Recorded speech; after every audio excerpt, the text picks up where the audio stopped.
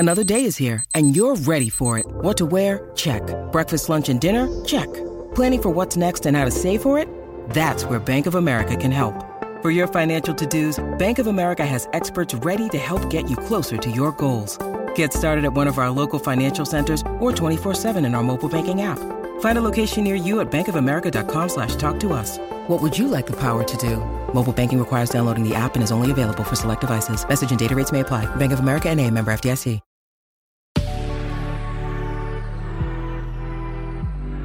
Good risings. I'm Liz Earnshaw, and this is Hash It Out. We're going to continue looking at the topic of relational norm violations. So let me hop right into our question today. Dear Liz, is it a deal breaker if he keeps naked pictures of his ex? He's the one that broke up with her. I don't know if it's a deal breaker because I don't know you. That means that I can't tell you what is or isn't a deal breaker for you. Of course, you could find articles online or memes on Instagram that will say it's absolutely a deal breaker and encourage you to run. Or maybe you'll find the opposite. Perhaps someone will say that if you're truly evolved, you won't feel jealous about that. And so they'll encourage you to bypass your feelings on it and move closer to your partner.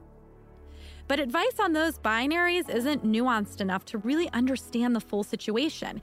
And if you don't truly believe in it, then it's not actually going to feel aligned. So here is my question. Are the naked pictures a deal breaker to you? You have to answer that for yourself.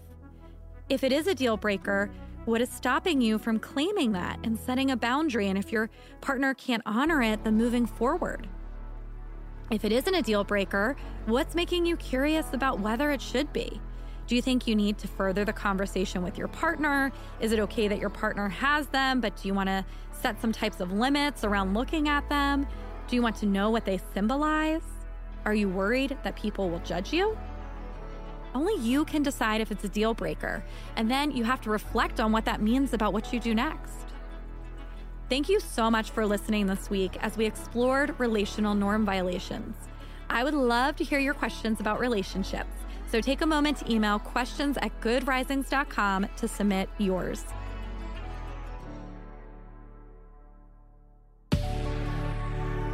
I'm Liz Earnshaw, and you can find me on Instagram @LizListens.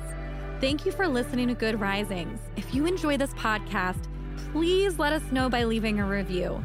We love hearing from you. Until next time, love on your loved ones, and when that gets hard, tune in to Hash It Out.